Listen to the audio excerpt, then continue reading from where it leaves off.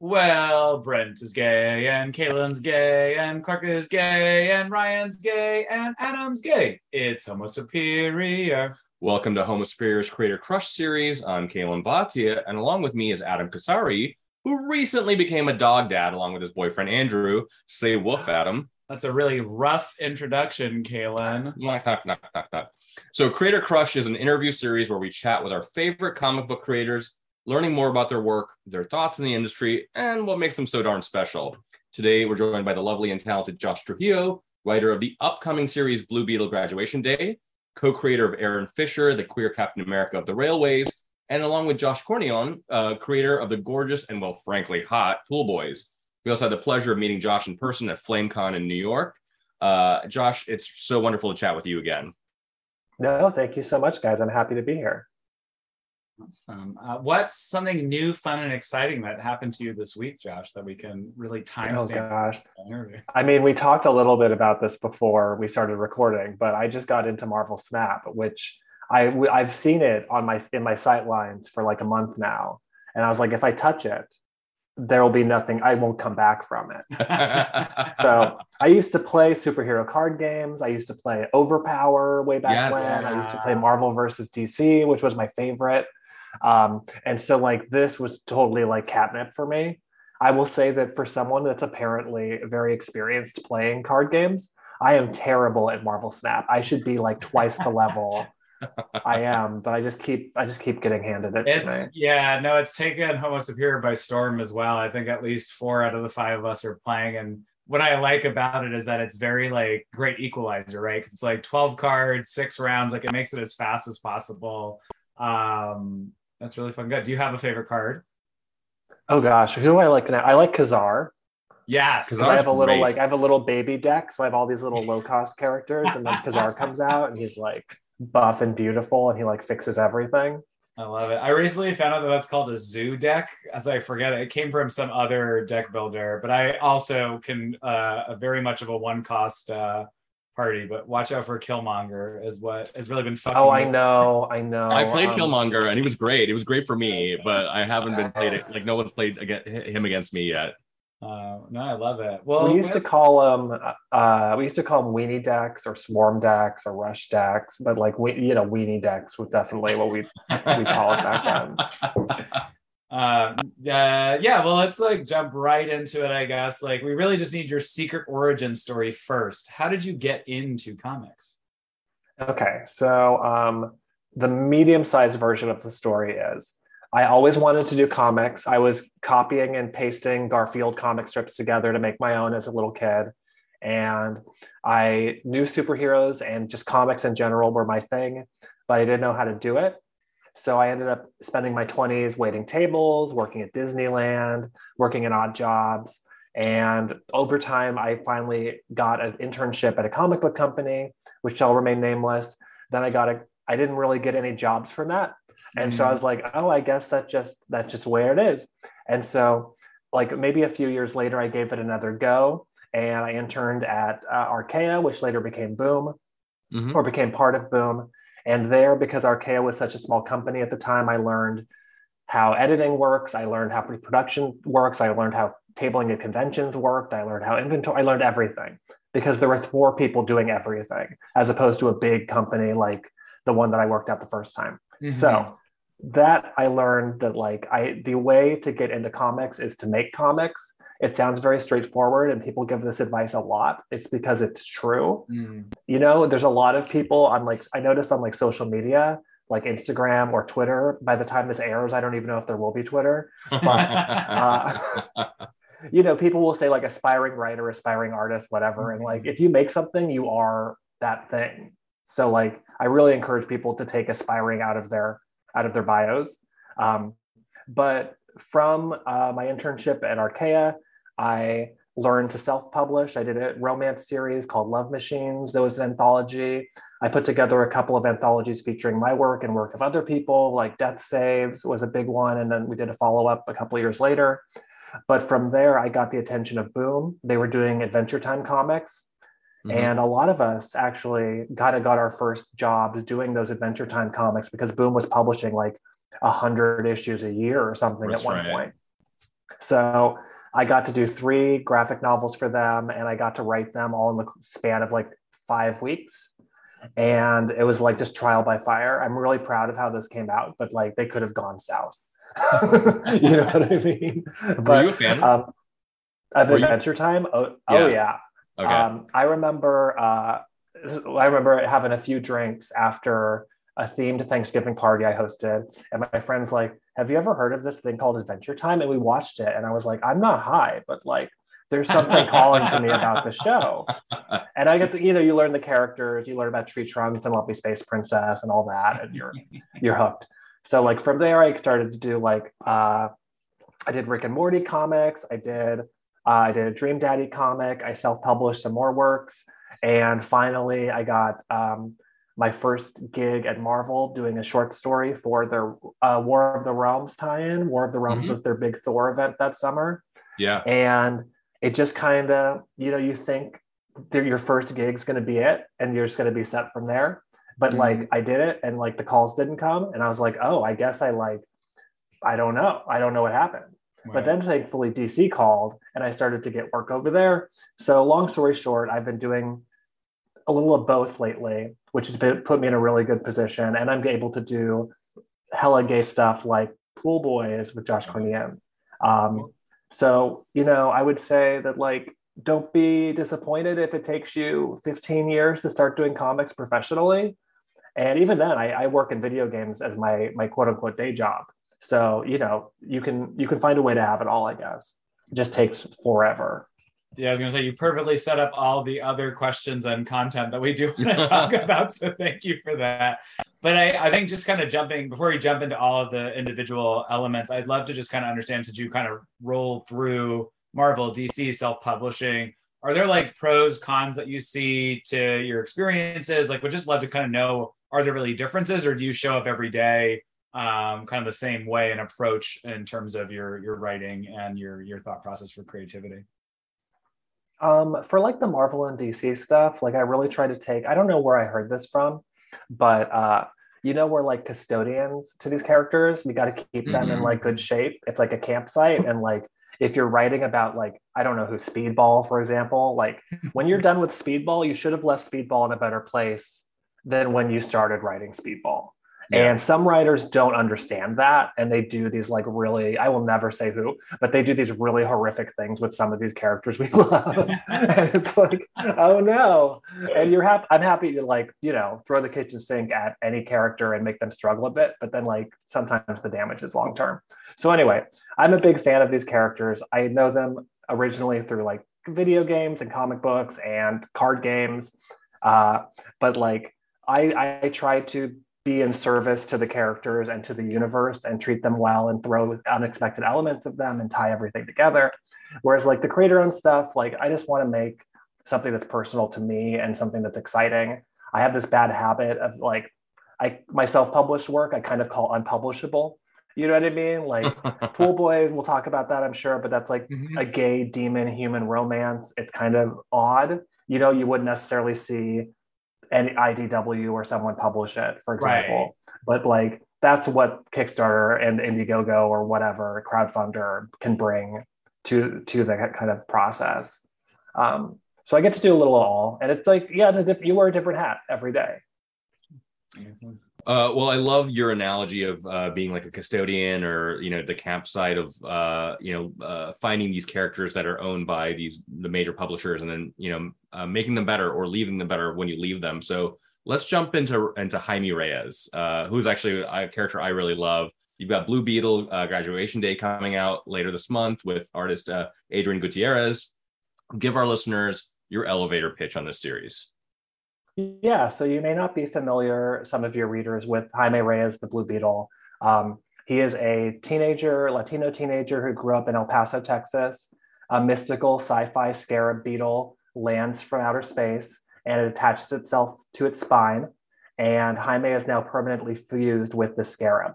The scarab is alive, but it also gives him superpowers. He can transform into this Blue Beetle super character. And so he protects Texas and the DC universe at large from various threats, usually space, sometimes magic, sometimes just generic superhero stuff. but it's all little, everything's his domain. And he's just trying to figure it out. You know, he's a kid in a tough superhero world, and he has one of the most powerful objects in the DC universe attached to his spine. So he's got a lot to learn. He's one of those DC does this really well, the legacy characters. He's like the third Blue Beetle, really, after Dan Garrett and Ted Kord. And I'm a Texan, so I love that he's from Texas. And as you said, originally he was set in El Paso, but not to get too much into spoilers, but you don't have him set in El Paso. You've got him set in a fictional city, and DC does this a lot more than Marvel. They've got Metropolis, Gotham City, my personal favorite, Opal City. I'm an old school DC fanboy. But you've got Jaime and his family set in Palmera City. Is it based on El Paso or another location? I would say that the goal was to get Jaime out of his comfort zone a little bit. Not that he's ever truly comfortable. He's still a spastic teenager, but to find a kind of his own Gotham City and to find a place for him in the DC universe. And for that, we kind of see it as like, so it's part Silicon Valley on the Gulf Coast, and it's part San Antonio. It kind of has that like high-tech central hub that's like, it's like Austin in the sense that like Austin's been the fastest growing city for like 10 years straight. Oh yeah. And like you just build faster than you can support sometimes. And so you've got this going on, and you've also trying to preserve these like cultural roots to the city as well. It's got a strong Latino cultural influence. A lot of immigrants live in Palmera City. And so it's these two kind of warring ideas, and Jaime's kind of in the middle of it, not only because he has high-tech stuff attached to his spine and he's Latino, but also because he's an heir to this legacy of the Blue Beetle. And the biggest business in Palmera City is Kord Industries, which is the business belonging to his mentor, Ted Kord, the second Blue Beetle that the fans might be familiar with from Justice League International or I love that the San Antonio kind of Austin like melding. I lived in Austin before living in Washington DC, and like you've got this like area where I feel like Austin and San Antonio are going to become this one giant like metroplex because of urban sprawl. But let's say you were a tour guide for Palmera. What would be the sites you'd recommend to tourists like us? So you could go to what we call the hub, which is kind of the downtown central tech area. You could go to the Kord Industries building. You could go to Rogers Stadium and catch a ball game. But a lot of the fun, I feel like, is really kind of on the outer skirts. We call it the Keys. So we've got Albuquerque Pier, which is kind of like the surf zone where the beach babes hang out. We've got Jimenez Street, which is kind of modeled after Olvera Street in Los Angeles. It's kind of where the town originally started. It's become kind of this thriving shopping, dining, artistic area.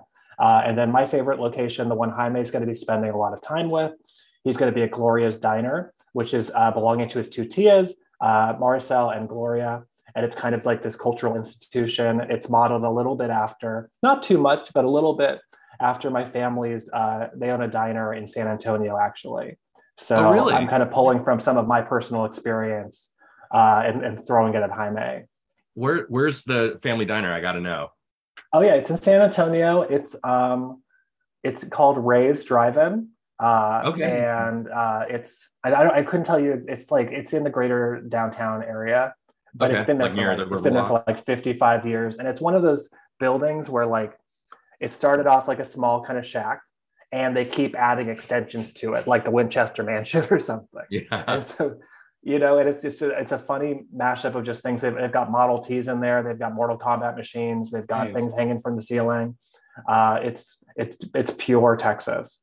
Now, Josh, we said tourists like us though. Where's the gay bar scene in Palmera City? Is there one? Hopefully, we're going to get there. But I will tell you this is an exclusive. Jaime's two aunts, Maricel and Gloria, are in fact lesbian lovers. So they are. Love it. I'm finding nooks and crannies to kind of fill out the cast how I like. There we go. I love it. So without really getting into spoilers, okay, let's say you're cutting a trailer for this series because first issue hasn't come out yet for the readers. We don't want to get into spoilers. We want people to experience it. but you're cutting a trailer. What can you tease for us? What would be in this trailer? Sure. Jaime is graduating from high school. He's leaving that part of his life behind him, and he's uncertain about his future. But at the same time, he's interrupted by a cosmic disturbance that kind of throws everything he knew into disarray and makes everyone in the DC universe look to Jaime as maybe the solution to the problem. Maybe he is the problem. And so I'd say the fate of the DC universe hangs in an 18-year-old's indecision about his own future. So it's as much about what these cosmic stakes as it is about why hasn't Jaime applied to any colleges yet. Love it. Why don't we jump into some of our the Marvel work? Yeah, let's do it. So let's get into this Marvel verse. First, Josh, happy 1-year anniversary on your 4-issue Unlimited series, which had you teaming up with Jody Nishijima. So we've got Hulkling and Wiccan, Billy and Teddy. They're two of our favorite characters for a variety of reasons. When did you become a fan of these two? I started reading them in the Allen Heinberg run, the original. So I remember when they weren't even officially dating, they were just there was allusions to that. And I remember reading the first issue and just being like, wait, there's something there, because there wasn't like a lot of comment. I wasn't online really at the time, and there wasn't a lot of comics press about that. And so like I think like even Wizard Magazine wasn't talking about what was kind of the subtext behind that relationship. And so finally, when they did come out, it was like a huge revelation, because I simply hadn't seen that before in a comic book. Like I know that stuff like Apollo and Midnighter was out, but those are books that I would find later in life. So for me to have like an out gay couple, I think it meant the same thing it meant to everyone who kind of comes across Billy and Teddy. It's like eye-opening. It's a shame they didn't get to kiss for like another like 10 years or whatever. But that's a whole nother conversation. Yeah. Well, what did when you got to then now be custodians for these characters and write this, miniseries? What was going through your head? Like, how did you feel about it, and how did you approach writing this series? Yeah, I have to speak carefully. No, I love Billy and Teddy, and you know what? They have the greatest love story in the Marvel universe. Like Move Aside, Reed and Sue. It is about Billy and Teddy. And kind of figuring out the next steps for them has been really interesting. They had the big Empire event, which also like kudos to Marvel for building an entire summer-long event around a gay couple and gay marriage and gay love. Right. So like I'm very appreciative of that. It put them in this position where Hulkling is king of space, and Wiccan is kind of figuring it out. He is not the king of space. And I think that creates a little bit of an imbalance, and I like exploring that a little bit. But I was interested in kind of taking that shiny, perfect couple that we love and just giving them a moment of hesitation, not to break them up or anything, but just to make them re-examine why they care about each other so much, and to kind of frame it in the context of a real relationship. Because I think all too often, this is not exclusive to Billy and Teddy, and I think every writer who's handled them has done a really good job of making kind of a grounded, realistic love story. But it's too easy to say that they're in love forever and ever always. And so we got to figure out why they're in love forever and ever always, and also what are they missing out on by being that perfect high school couple.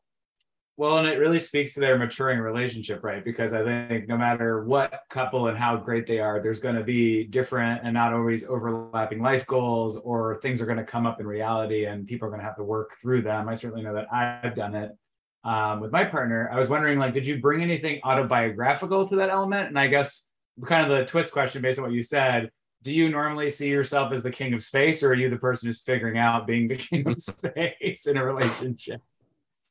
I don't think it's a surprise to anyone that most writers attach themselves to Wiccan more than Hulkling. And I think it's because Wiccan feels a little more approachable. He's he's a nerd. He likes superhero stuff. He's just a tad insecure, and he's capable of way more than he could ever possibly realize. And so I think a lot of writers project themselves onto him. And I definitely associate more with him than necessarily Hulkling. Trying to find an angle for Hulkling has been not a pleasure, honestly. it's something I work very hard to kind of make him feel real and give him some grit and some agency outside of the relationship. And like Ali Ewing does this really well in some of his comics about the couple. Anthony Olvera does this pretty well as well. And so, yeah, I'm definitely a Wiccan boy of the two, but hopefully people don't pick up on that too much when they read my books. So during the first issue of the miniseries, we got a cute dinner party of Bobby Iceman, we call him that, Northstar and his husband Kyle. Since this is an X-focused podcast, we were wondering if you had to conscript a queer X team with those three as a base, who else would you want to add as members? Oh, that's interesting. I guess I'd figure out who is leading. So I'm going to say Kyle Janadu is going to lead the team. And so he's the only one. My thing is like Northstar is like kind of objectively like a perfect man. He's so powerful. He's so capable. He's brilliant. He's charismatic. And so like, why does Northstar fall in love with kind of a human, you know? Yeah. And like, especially because Northstar has all this like anti-mutant or anti-human mutant terrorist stuff going on in his past. And so Kyle must be like hot shit. You know what I mean? Like, and I think even if you read like various comics, even the other superheroes are like, oh, is Kyle here? You know what I mean? Like, I think they do play him up. You're exactly right. Steve Rogers did that. Oh, where's Kyle? It's like, why is Steve Rogers a fan of Kyle? That's so weird, but I love it. Because Kyle's awesome. Yeah. So who else do we got on the team? I guess Noel is a favorite. He'd have to be the kid of the bunch. I don't think I'm sure he's not canonically queer, but I've always read Cypher as queer. And so I'd love for him to be on the team too. I mean, he's literally Prodigy would be great. Married to somebody while also dating an entire He's poly. So he's very poly. He definitely crosses into queer territory. Yeah, we welcome you into our fold, Cypher, as far as I'm concerned. Sorry, and then I feel like that might be the team. I guess I need some ladies on the team too. I know Rachel Summers and Betsy Braddock. That's the team. Nice new pairing. Yeah. They're definitely another couple that I could see over time mimicking in a great way the Hulkling and Wiccan idea of like just having what feels like really growth and thoughtful relationships and builds, and then what's going to happen to them as they go through life would be interesting. Yeah. I'm so excited that they get to be out. Yes. Yeah. I'm longtime fans, people have been reading since the 80s, like they've seen it there. That's not subtext, it's text. Oh yeah. And so for it to finally become like said out loud and like that must be so exciting for everyone who grew up with those characters. Well, my first issue of Uncanny X-Men was 199, which had Rachel as Phoenix on the cover. And I remember I didn't know what queer was, at the time. I knew I was different, but when I went look back and read those issues first, the way that Rachel is sort of dressed, the way she carries herself, it's clear that Claremont was like queer coding her, and then he was queer coding Betsy as well, like through a lot of those issues. It's great. You're right. Well, let's talk a little bit about Love Unlimited, which is going to be the sequel to the original Hulkling and Wiccan mini. It's coming out later this month. Are we going to see Go Big and Eidolon again? What else can you share about what's coming down the pipeline for these two? Yeah, so this is a direct follow-up to the Wiccan or Hulkling and Wiccan Possibilities, was the name of the first storyline. This one's called Memories. And so it focuses on kind of the aftermath of what happened in the first arc. And so Hulkling and Wiccan are dealing with a cosmic threat in the beginning, and they're looking to someone with a lot of experience in meddling with the fabric of the universe for help. And from there, we kind of see a return of Go Big. It's already been spoiled if you read the print edition, there's a big ad in the back of it. So I don't think it's too much of a spoiler, but Go Big returns in an unexpected way. And this trio kind of have to navigate what that means for them while also dealing with a cosmic crisis of their own. Nice. As for Eidolon, you'll have to keep reading. All right. Is Go Big's brother Go Home going to be in this? I knew you were going to make that joke, and we're sorry, Josh.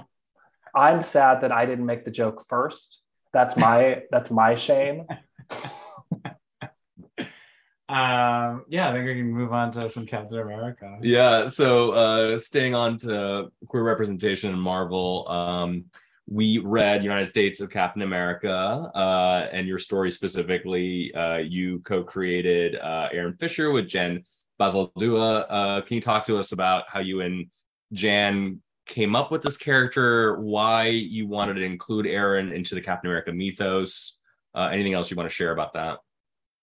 Yeah. So, I was contacted by Marvel, as was Jan, about kind of creating a queer Captain America for this event, the United States of Captain America, which Chris Cantwell did with Dale Englisham. And Chris had a really kind of wonderful idea where he wanted to expand kind of just the umbrella, the definition of who could be Captain America, and really challenge those preconceived notions, because obviously Steve Rogers reflects maybe a sensibility, a version of America of the time he came from. And so what does that look like today when we kind of have a more fractured world, different fractured America? So I wanted someone who kind of stood, Marvel is very fortunate to have a lot of happy queer couples and happy queer characters. I wanted someone with a little more grit on them. I wanted someone who maybe had a more troubled upbringing and more troubled backstory, just to reflect, I think, the world outside your window, which is like the Marvel way. So the original concept came from Chris, in the sense that he wanted the character to be the Captain America of the rails. And I kind of had to interpret what that meant. And for me, that meant he's a runaway. And that gave me an opportunity to talk about an issue that's really important to me, which is the unhoused population, which disproportionately affects queer people, especially young queer people. Absolutely. And, I've spent my 20s, and I live in LA now. And obviously it's no secret that we are dealing with a crisis of that sort. And even just that, I've been seeing that slowly build outside my window. And so I wanted something to speak to that issue, but also more importantly, I wanted someone to be a representative, a voice of that population. Like in the past, and Marvel's done a good job of like resolving this a little bit, but like D-Man, if you remember him, he's our beloved bisexual D-Man. He was originally like the homeless Daredevil or the homeless Captain America. And it was kind of played for chuckles a lot of the time. And I thought it was, I didn't like that portrayal. They've since, I think, really done a lot of character work. Like I said, they were good custodians and kind of made good on that. But I wanted Aaron to be a modern character. I want him to be, I guess, what's an 18-year-old now? Gen Z, or are we past that? That's how old I am. I'm like, what? Yeah. I think that's still Gen Z. Yeah, but that's definitely Gen Z, but I do feel like it's like starting to be the tail end of Gen Z, which is terrifying. Yeah, I don't want to think about that. Yeah, so he has his own sensibilities. He's a little more of he can be a little bit more of a party boy. He's a little harder edged. He's got a bunch of dumb tattoos on him, and he's planning on getting more. And so I love Aaron for his visual look. Jan and I went back and forth on a couple of concepts. For me, my vision was somewhere between Bucky and Steve Rogers before he became Captain America. I wanted someone with those positive qualities and that heart, but also I wanted someone who's a little bit of a bad boy and not afraid to like bend or sometimes break the rules to do the right thing. And so that's kind of where we came up with him visually. And then people ask about the overalls because it's a little Mamma Mia. But I was living in Brooklyn before I got to work on this project, and I was noticing that people were walking around in overalls, and that's just like hip Brooklyn streetwear. And so I thought that was like, it was very durable. It's something that anyone could wear. It's something that he could wear when he's not a superhero necessarily. And also like this kind of the master plan, right? But like, it makes for good cosplay. It makes for something that people can pick up and do. And that's Aaron Fisher. He doesn't have a super suit. He's not that kind of character. Right. No, we saw a cosplayer actually at New York Comic Con dressed as Aaron Fisher, and he looked great.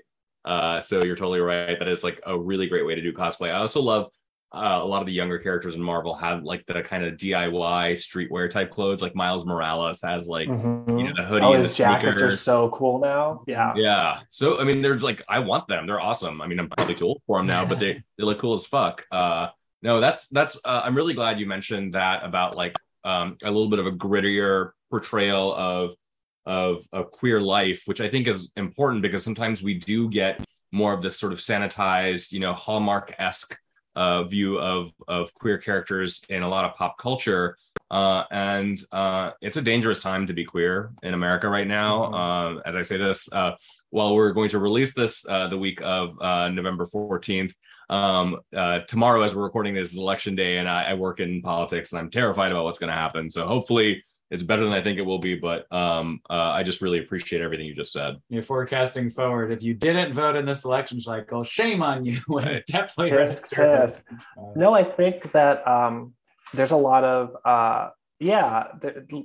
there was a time and a place for kind of these shiny, happy queer characters. And I think we are a little bit past that. I think we need to see more humanity in these characters. I think we need to see their struggles. I think we need to see bad gays. You know what I mean? I think we need to see conflicted gays and troubled gays and everything under the sun.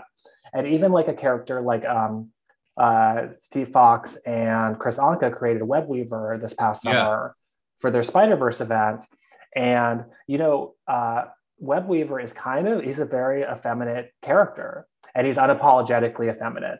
And even 10 years ago, that character would have come out and us gays would have been like, how dare you throw a stereotype in our face? Yeah. But I think now our understanding of, we have so many characters that one doesn't represent all of us. And those people exist in our lives. So we should celebrate. They should be heroes too. Absolutely. Absolutely right. So kind of wrapping us up just before we jump into some of your independent stuff, do you have, as I mentioned before, this is an X podcast, but do you have any desire or plans to write an X book beyond just casting one? Would love to hear just if there's anything in the future for it. Oh gosh, I don't have anything in the coffers right now, but please email me, whoever's listening to this.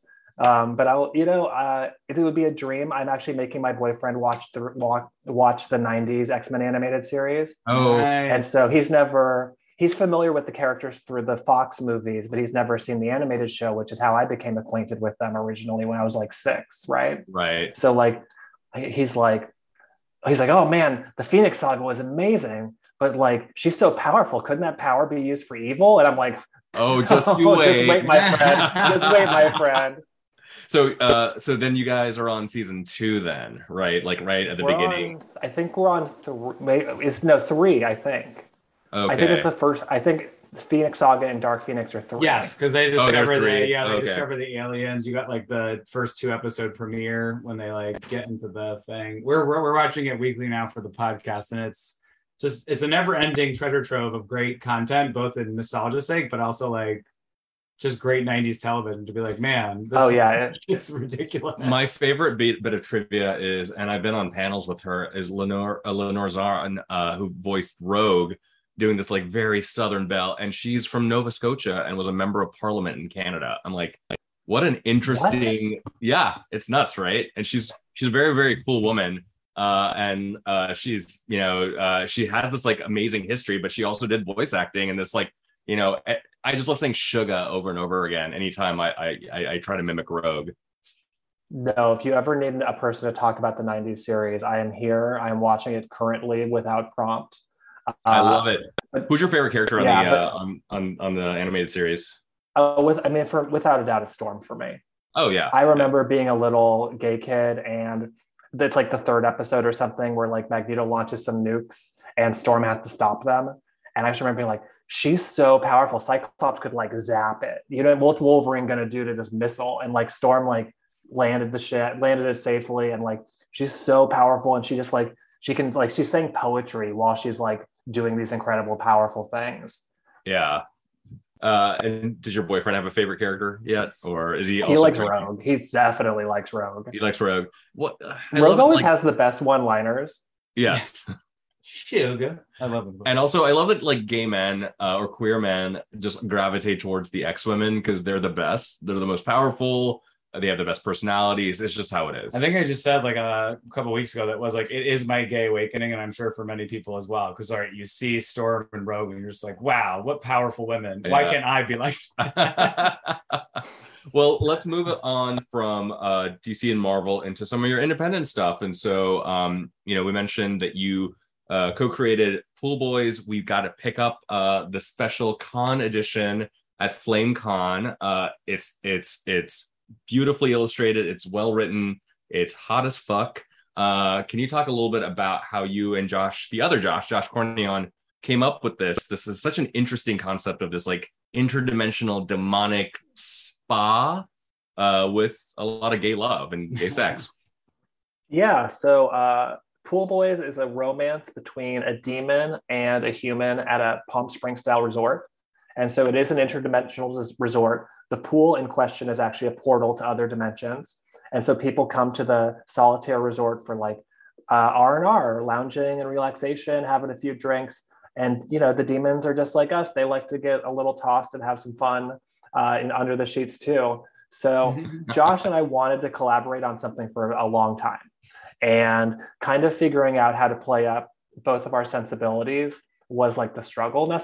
I wouldn't say the struggle, but it was the challenge. And so like, you know, he loves his soft boys. I'm sure you've seen like his Bottom Bobby cartoons or his Himbo Angel. And like, he has that, like, he's a great admirer of the male form, and his style is so like vibrant and like warm and approachable. And I think that like makes it all the sexier.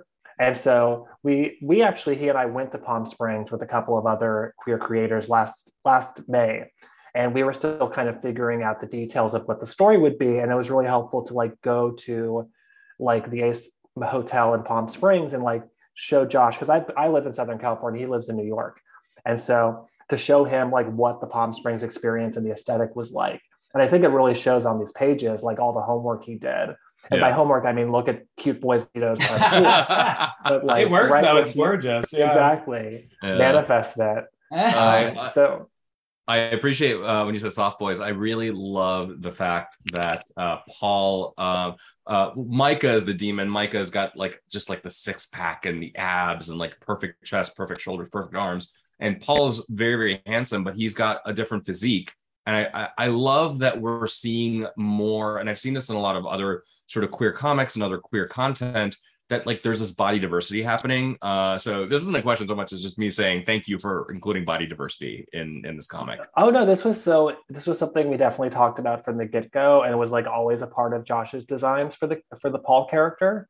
You know, I think visually it's more compelling. I think it's more realistic. I think it's more interesting. You know, had Pool Boys been two perfect gym bodies falling in love, I don't think it would be as compelling. And that's not to say that the human character Paul is not as sexy as Micah. Quite the contrary, I think. I think Paul is like the VIP of the book, and Micah is just kind of the arm candy to a degree. Yeah. Yeah, no, he's definitely the main character. And I really appreciate the juxtaposition that you had, and just what I also appreciated was, just to your point, like how everybody at that pool party wanted Paul. Like it was, I think when they had like the flash forward or someone else jumped out of the pool, it was like, I could use some rubbing off. I was like, no, I'm busy. I was like, that's love right there, because I would rub that on that person in a second. Yeah. Let's talk about your section to the Dream Daddy anthology. So it's an amazing visual novel in its own right as a game. You and fellow artists and authors did a great job at translating the game experience to paper. Your story focused on two of my favorite pastimes, Dungeons and Daddies. Had you already played the game before taking the opportunity? And what are some of your favorite tabletop games and experiences in general? I was working at a video game studio when the Dream Daddy game first came out. And I remember the trailer launched and it felt like the clouds had parted briefly. It was just like, what is going on? You're allowed to make games like this? And it's like, great, it felt so polished, and like the game's great. But I kind of leaned a little bit on the fandom and the tropes, because I realized that the real story was what the fans were kind of creating themselves in these like fan art and fan fictions. And so I really did I didn't steal any storylines or whatever, but I saw what excited people about the characters, and I wrote to that. Yeah. To the Dungeons and Dragons of it, I've been running or playing D&D or games like D&D for, how old am I now? For like 25 years. Like I've been playing since I was like 12. And so I know the tropes and the ins and outs of the D&D. It shows in my Adventure Time work. It shows in Dungeons. It shows in Dream Daddy, and it's showing in some other stuff that's going to be out in the future. But that's always, that sensibility is important to me. And also, like, of that Dream Daddy miniseries, the story I did with DJ Kirkland, who's one of the great loves of my life, DJ and I already lost my train of thought. Oh, because all the stories in the rest of the anthology, they introduce a human character, like a player character substitute that the daddies interact with. And for us, that didn't make sense. we wanted to see the daddies interact with each other. We wanted to create our own fan ships and fan pairings. For me, it's Brian and Craig, and that definitely shows in my issue.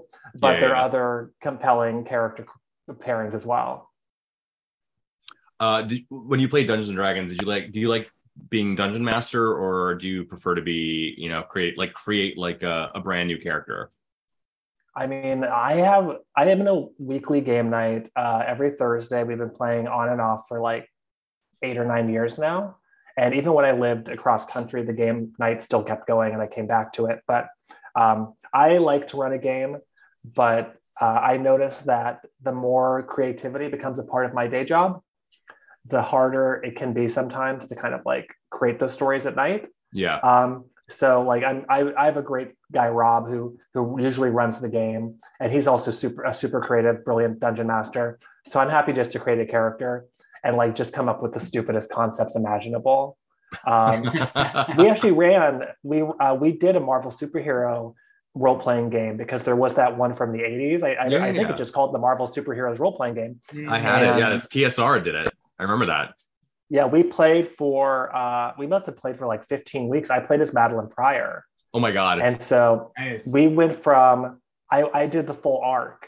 And so I started as Madeline Pryor, the amnesiac Air Force veteran, to full Goblin Queen by the end of it. Yes. I love that. Please tell me that you had a cut off like t-shirt, like, like her bikini wear with the cape, like just. There was this moment where there was a moment where I wasn't paying attention to the game, and neither were 2 other players.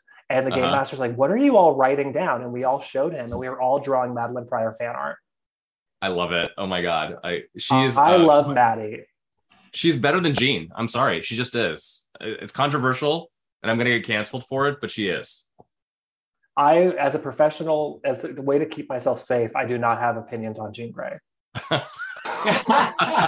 Because the defenders will come out of the woodwork. So it's you really do have to toe the line, especially as a creator, because people will find you. I will say this, like Jean fans I used to think they were really nuts. And then I met like Firestar fans, and like I run our Twitter, and I said some like disparaging things about Firestar winning the election and getting on the team that Jerry's writing. And they came for me. I was like, I mean, I like her. I was like, do we need another white redhead on the X-Men? We have some more diversity, but apparently not. I hear you. I did something similar on Twitter there's this DC character, Katana. Mm-hmm. She's called Katana because she wields a katana, and the katana has the soul of her dead husband in it, the whole thing. So anyways, I was like, oh, Katana's okay, I guess. And like the Katana fans came out of the woodwork, and they're just like, how dare you? This is what do you mean, iconic yes. 70s outsiders characters. And I think Katana's like a cool, like show me the great Katana stories and I will read them. Yeah, sure. Talk about Rich Story just cut there. Yeah, right. You might have to cut that. Yeah. Let's wrap up Independent by talking a little bit about Dodge City. It's definitely one of your earlier works. Like, how did the idea come to you? I feel like in reading it, it was hopefully this is like a compliment, because I consider it one. It felt very Scott Pilgrim versus the World in a way. I just would love to hear a little bit more about thoughts, approaches, inspirations. Yeah, Dodge City is about Tomas, who's the leader of the Jazz Pandas, which is the worst dodgeball team in Dodge City. And I played in a co-ed dodgeball league in West Hollywood for 8 or 9 years. And so I learned a lot about those like interpersonal struggles, the team dynamics, the competitiveness, but also we were a bunch of like young queer people in our 20s who moved to West Hollywood for the first time. And this was really our chance to make these social networks. And so a lot of the stuff that actually happened in West Hollywood dodgeball, I can't do a book about, but I can do a book about finding a community within a team sport and what it's like to be the underdogs. And dodgeball is such a frantic, kinetic game, and everyone has an experience with it. It's not like, I don't even know, like lacrosse or something that's kind of has a barrier to entry. Yeah. Everyone's played dodgeball or has an opinion on it. Oh, yeah. And so that was a lot of fun to do. Cara McGee was my artist with that. She's phenomenal and added so much humanity to the characters. And like, hopefully we'll be able to revisit them someday in the not too distant future. We're always talking about it.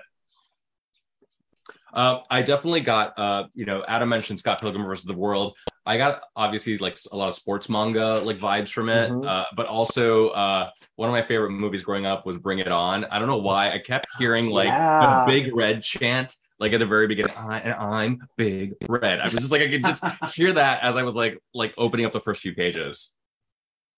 Yeah, I gave Kara the hardest job in the world, which is to draw bleachers over and over and over again. We're working together on a thing that I can't talk about, but she's like, I'll draw whatever you want, but I will never draw a gymnasium again. Love that.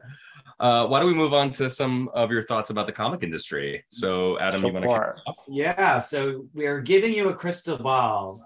What do you predict is going to happen in the comic industry over the next few years? And then how do you see yourself playing in it? I think we're at like, again, we're at like a tricky point because a lot of creators have been using social media as their platform. And a lot of creators have kind of found their in by having a large social media following and then becoming comic book writers or artists or whatever as a result. Right. And those networks are kind of drying up, it seems like, right? It's harder to find each other. It's hard to build those. So a lot of things are going to like Discord or Mastodon or whatever. Right. So I kind of wonder where people are actually going to meet each other because like, even comic book conventions, a lot of editors don't show up to them in the same numbers that they used to because of COVID concerns or this or that. And so like, I do wonder where the next generation of creators is really going to come from. And that's something that's really interesting to me. I hope that I'm going to continue to be a part of comics. I'm lucky enough to have gotten quote unquote in, I guess, when I did, but like, I think that the future is going to be self-publishing. I think these Substack comics are definitely the way to go. I think these newsletters are the future. I think that that's going to be people building their private kind of communities and funding that. I have a good friend, Ryan Little, who he's done over 20 Kickstarters and they've all been funded. And he never posts on Twitter about them really ever. He doesn't post on Facebook. He's built a community, like an ecosystem for his fandom and for his books that is outside of the main industry. And like, I look at that sometimes and I'm like, that's what we all need in order to sustain ourselves. Because I want to just make cool stuff. And if, Marvel doesn't come calling me ever again, I'd be very sad, but I still want to make comics. And we all need to figure out how we're going to do that after when things change. Yeah, no, I think the idea of where production is coming from is a really interesting one. And I feel like you definitely hit the nail on the head because that's true of even a lot of other entertainments and other mediums. I think that when it really does come from not soul, but like a small team of creators to create, obviously when you have giant AAA multi-million-dollar movies, like you really need that heft and that weight. But good comics, it takes an artist and a writer. And so I think there's, obviously other people too. But I think there's just such an interesting opportunity to create those communities like you're describing. So I love it. Do you have it?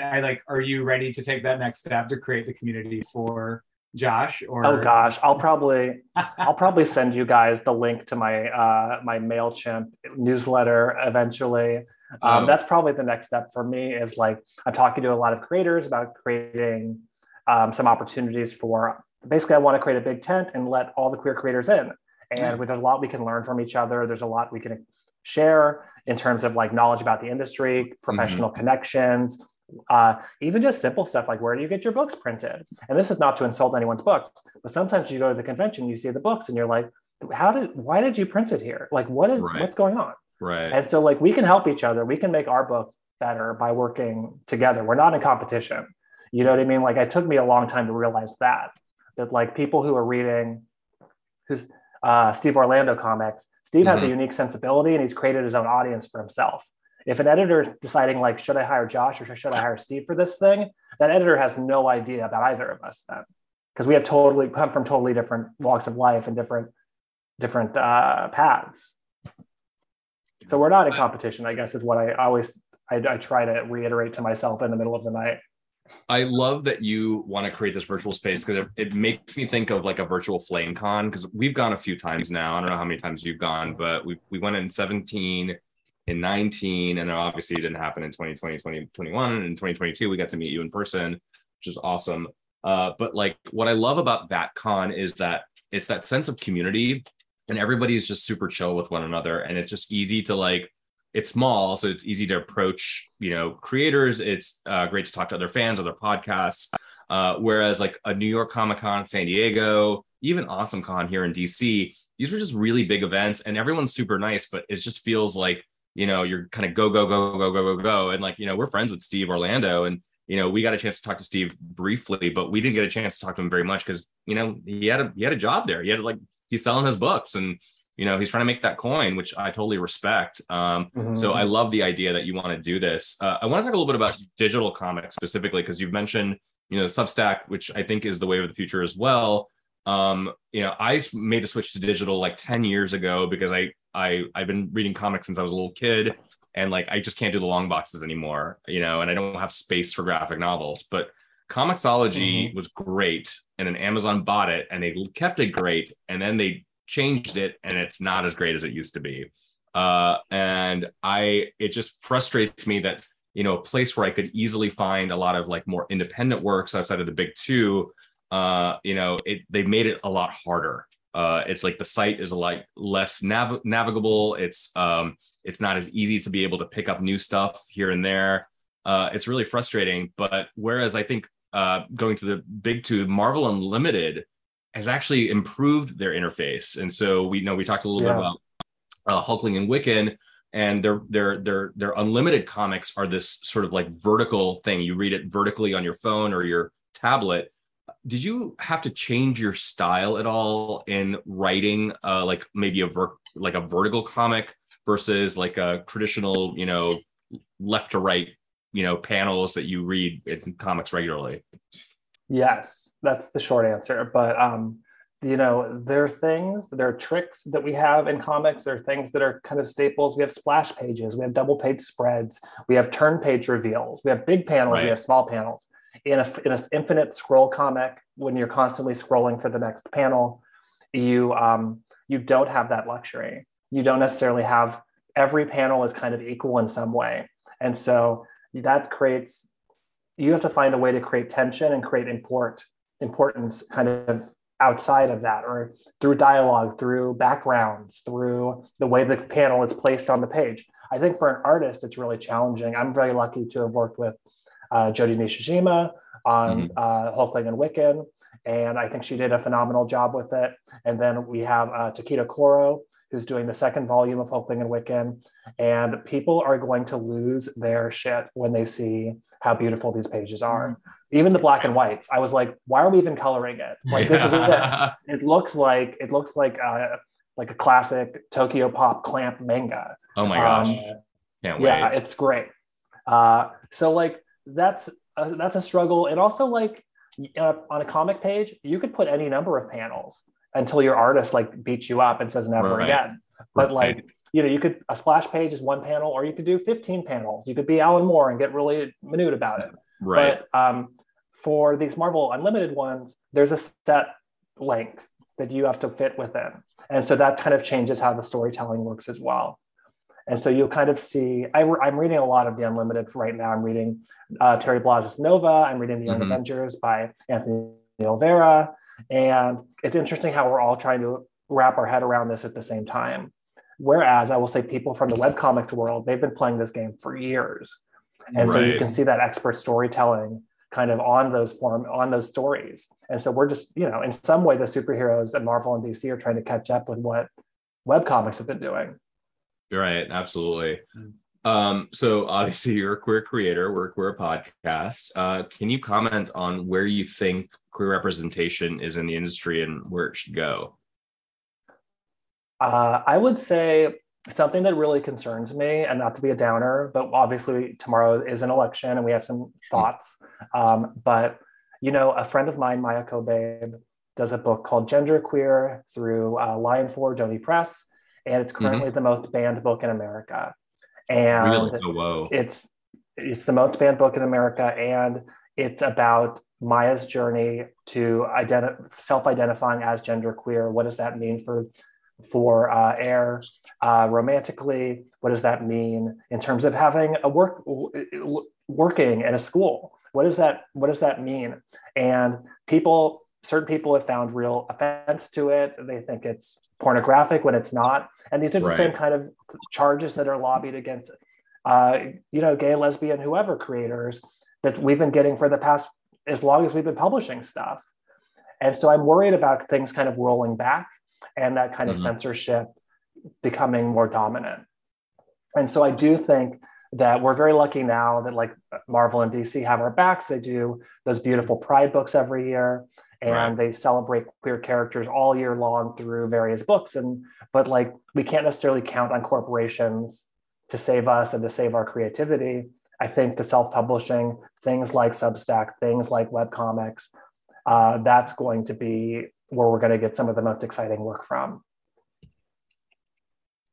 Yeah, no, I think you're spot on. And I'm optimistic, hopefully, that now that the larger organizations have both stronger representation within their own like corporate ranks, as well as just like, hopefully the pendulum swing of history, like going towards a positive direction, that they'll continue to support. But there is always, I think you're right in the sense that self-publishing is so important, because at any point in time, there can be, a potential wave that makes business leaders say, hey, wait a minute, maybe we shouldn't be doing as much as XYZ. So I don't know, that's like more of a broad conversation on DIB than on Marvel and DC. But on kind of a lighter note, I'd love to hit us on the lightning round. So this is just going to be a bunch of questions, just to have a really good time. So your favorite, and this will be one of your favorite, because I know that people can really potentially stall on their individual ones, but what is one of your favorite superheroes, if not your favorite one?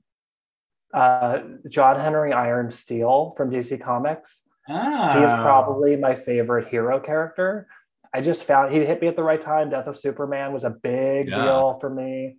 And this guy who like was greater than Superman only because of his intellect, his force of will, and his like heart.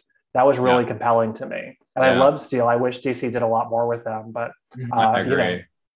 I say that about all my favorite characters, right? You're like, why aren't they using Namorita more? It's like, well, so just like you're now the Steel fan, you'll be hunting down people on Twitter to basically be like, hey, that's not what you should talk about for Steel. Oh, absolutely. No, some people, they're doing like a Steel omnibus for his 30th. And I already pre-ordered it, but one of my friends was like, who's this for? And I was like, it's literally for me. Like, I'm the guy. Like, I ordered 1,000 copies of this. The Steel's great. Reign of the Superman was an underrated storyline. I actually liked it more than Death of Superman. Death is like iconic, but the Reign of Superman I think it was just absolutely fantastic. And like, it was Louise Simonson and John, I'm gonna say his last name wrong, but Bogdanov doing that. And so like they did X Factor and a bunch of X books in the late 80s and early 90s too. So like I love seeing that stuff. I was only going to confirm, because I think it's been happening enough that I'll just announce it. Our lightning round is including a guest star from my dog. So as a new dog dad currently dealing with toy. Yeah. If you're hearing that. It's not Adam squeaking. It's actually his squeaking toy. Oh my gosh. Talk a little to us about your favorite all-time and current comic. You can put one, one or the other or both. Just where's your... Oh gosh. I really like the original Runaways run. That's that immediately popped into mind. Like that came at me at the right time too. That was the hot shit. Like that whole thing, everything up until the end of the Adrian Alphonse stuff. And then why am I blanking? Brian K. Vaughan's the whole first 3 major storylines of that were excellent. Yeah. And like, even I would say, I'm a big Young Avengers guy, obviously. I love Wiccan and Hulkling. I love all those characters. But I thought Runaways was like where the cool kids party. You know what I mean? Like, it was the shit. Yeah. That was good. Or even like 52 from DC Comics. I was just talking to someone about that.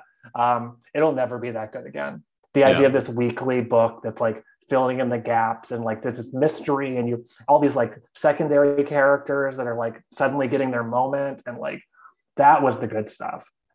There's a second part of the question, I think. I already forgot it. Current comic. Oh, what am I reading now that I really like? Like I said, I'm reading a lot of Infinite stuff that I enjoy.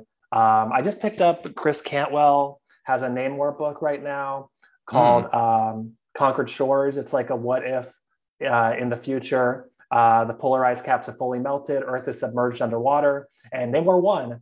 So what do you do, Namor? Congratulations, you've been trying to conquer the human world and you did it. Now what?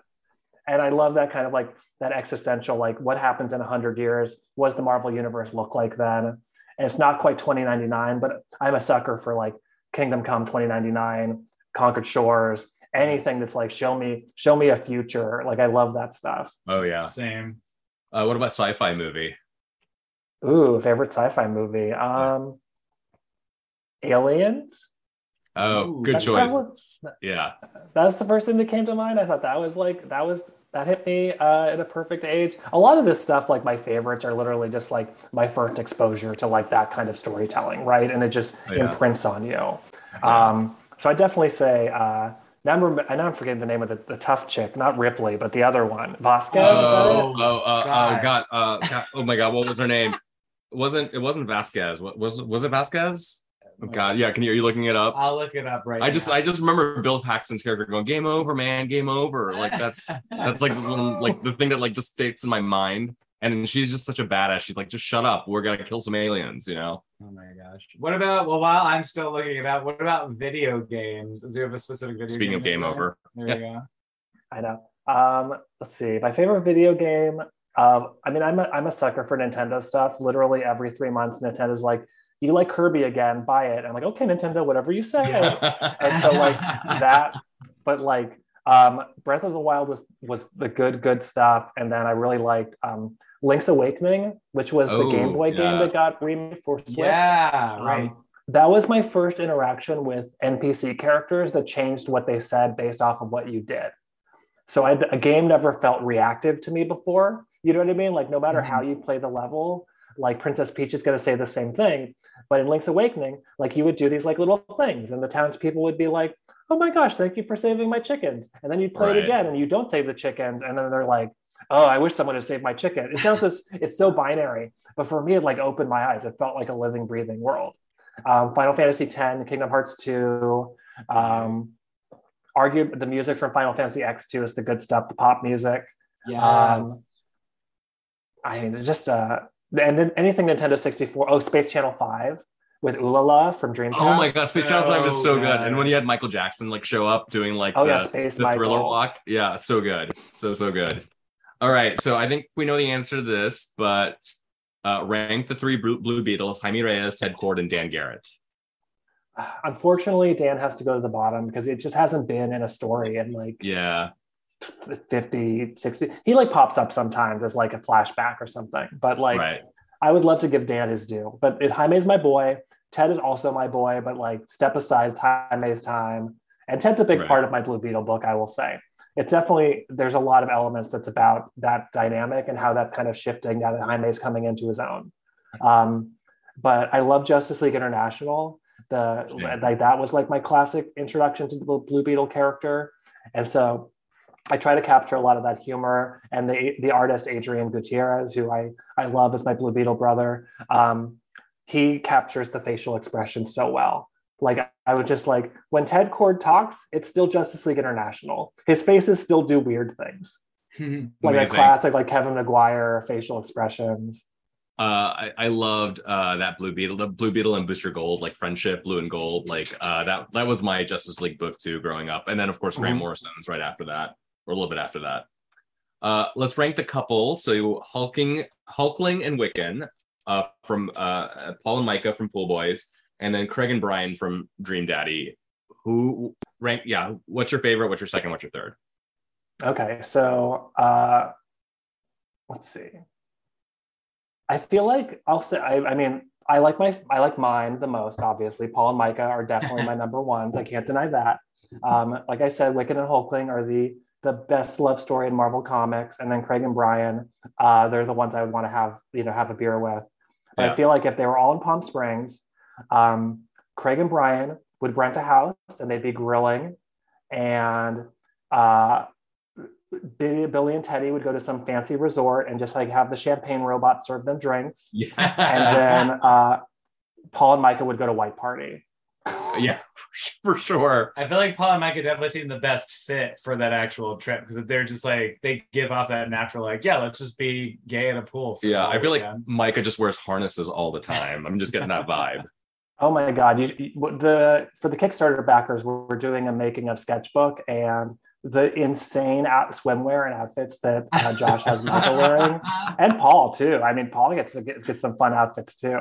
Excellent. But like, it's good. It's all good. Yeah. I love it. Now we got some laser fast. Now it's not even lightning; it's laser. But Marry, Fuck, Kill, North Star, Iceman, and Akihiro. I'm sorry. Who was the last one? Akihiro, Daken, or he goes by Fang now. Kill Daken. No offense, Daken. Just not my type. It would be difficult, but I'm going to marry North Star. We're going to find a way to make it work. I know he's not going to he's going to be very critical of me. And it's going to be worth it. And Bobby and I could go on a date or have a fling. I bet he's good for it. Yeah, for sure. I like it. All right. What about Bruce Wayne, Dick Grayson, and Jason Todd? Well, all these thoroughly from front to back heterosexual characters, I would marry. Everyone would. You marry Dick. Is it bad that I killed Bruce? Wow, okay. Wow, you killed Bruce. Because Dick's the good boy, and he's got the butt, and so he's definitely the one I gravitate towards. Yeah, and then Jason's like the bad. Jason's like the bad boy. He'd be I'm kind of curious what he's like. If you roll around with him, what that's like. And then Bruce, I don't know. Bruce is kind of I don't get the vibe that he's well, it's not true. The Tom King stuff, he's a super passionate lover. So maybe I should reconsider.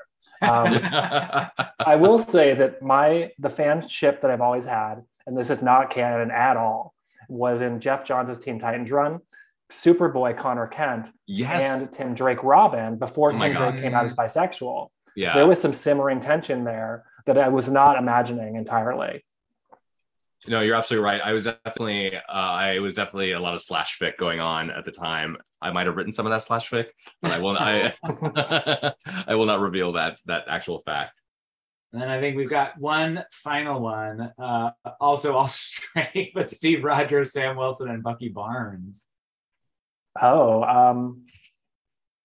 It's a hard one. We'll give you some time to consider. No, I think, I think I'm going to marry Sam. Sam, I think he's a real person. He'd be someone I could actually have a conversation with. He's someone that would take care of me. I think birds are cool. We would get along well. And then I'd have fun with Steve. I think that's what I would do. I think that he's just dreamy. I don't know what to say. He's got, he's America's ass. Yeah. And then I'd have to kill Bucky. But don't worry, Bucky always comes back. I was just about to say. Winter's coming through, I think, then if that plays out. Yeah, thanks so much for joining us today. We really enjoyed you being on. We're looking forward to Blue Beetle graduation day. We're looking forward to Hulkling and Wiccan Love Unlimited. I can't say Hulkling. I say Hulking all the time. No, it's okay. My autocorrect, it says Hulking and Wicca every time I write it down. Oh my God. Yeah. Well, we're looking forward to everything you've got coming on in the next several weeks and several months. But Josh, where can our listeners find you? And is there anything else you'd like to plug that we didn't talk about today? Oh, gosh. You can find me on social media at Lost His Keys Man. There is an at Josh Trujillo. I am not him. He's an excellent photographer. But I am a Lost His Keys Man. And then what am I plugging right now? Honestly, it's a big month. I've got Blue Beetle graduation day. Please go to your retailers and ask for a copy, especially the later issue. This stuff matters so much. It's absurd. And I'm doing Bill and Ted Day of the Dead. That'll be out, I think, the week this episode drops. Ooh. And so that's a fun excuse to write some of my favorite 80s, 90s dudes. Love it. I'm doing an Agretzko miniseries for Oni. That wraps up in December. That's been a lot of fun with Abigail Sterling. So, November, December, it's a good time to be a fan of my work, thankfully. Yeah. As for us, we are on Twitter at Homosphere X and on Instagram at Homosphere Podcast. If there's other writers, artists, and other nerd culturistas you'd like to hear us chat with, make sure to slide in our DMs. Thanks so much, and talk to you soon, Josh.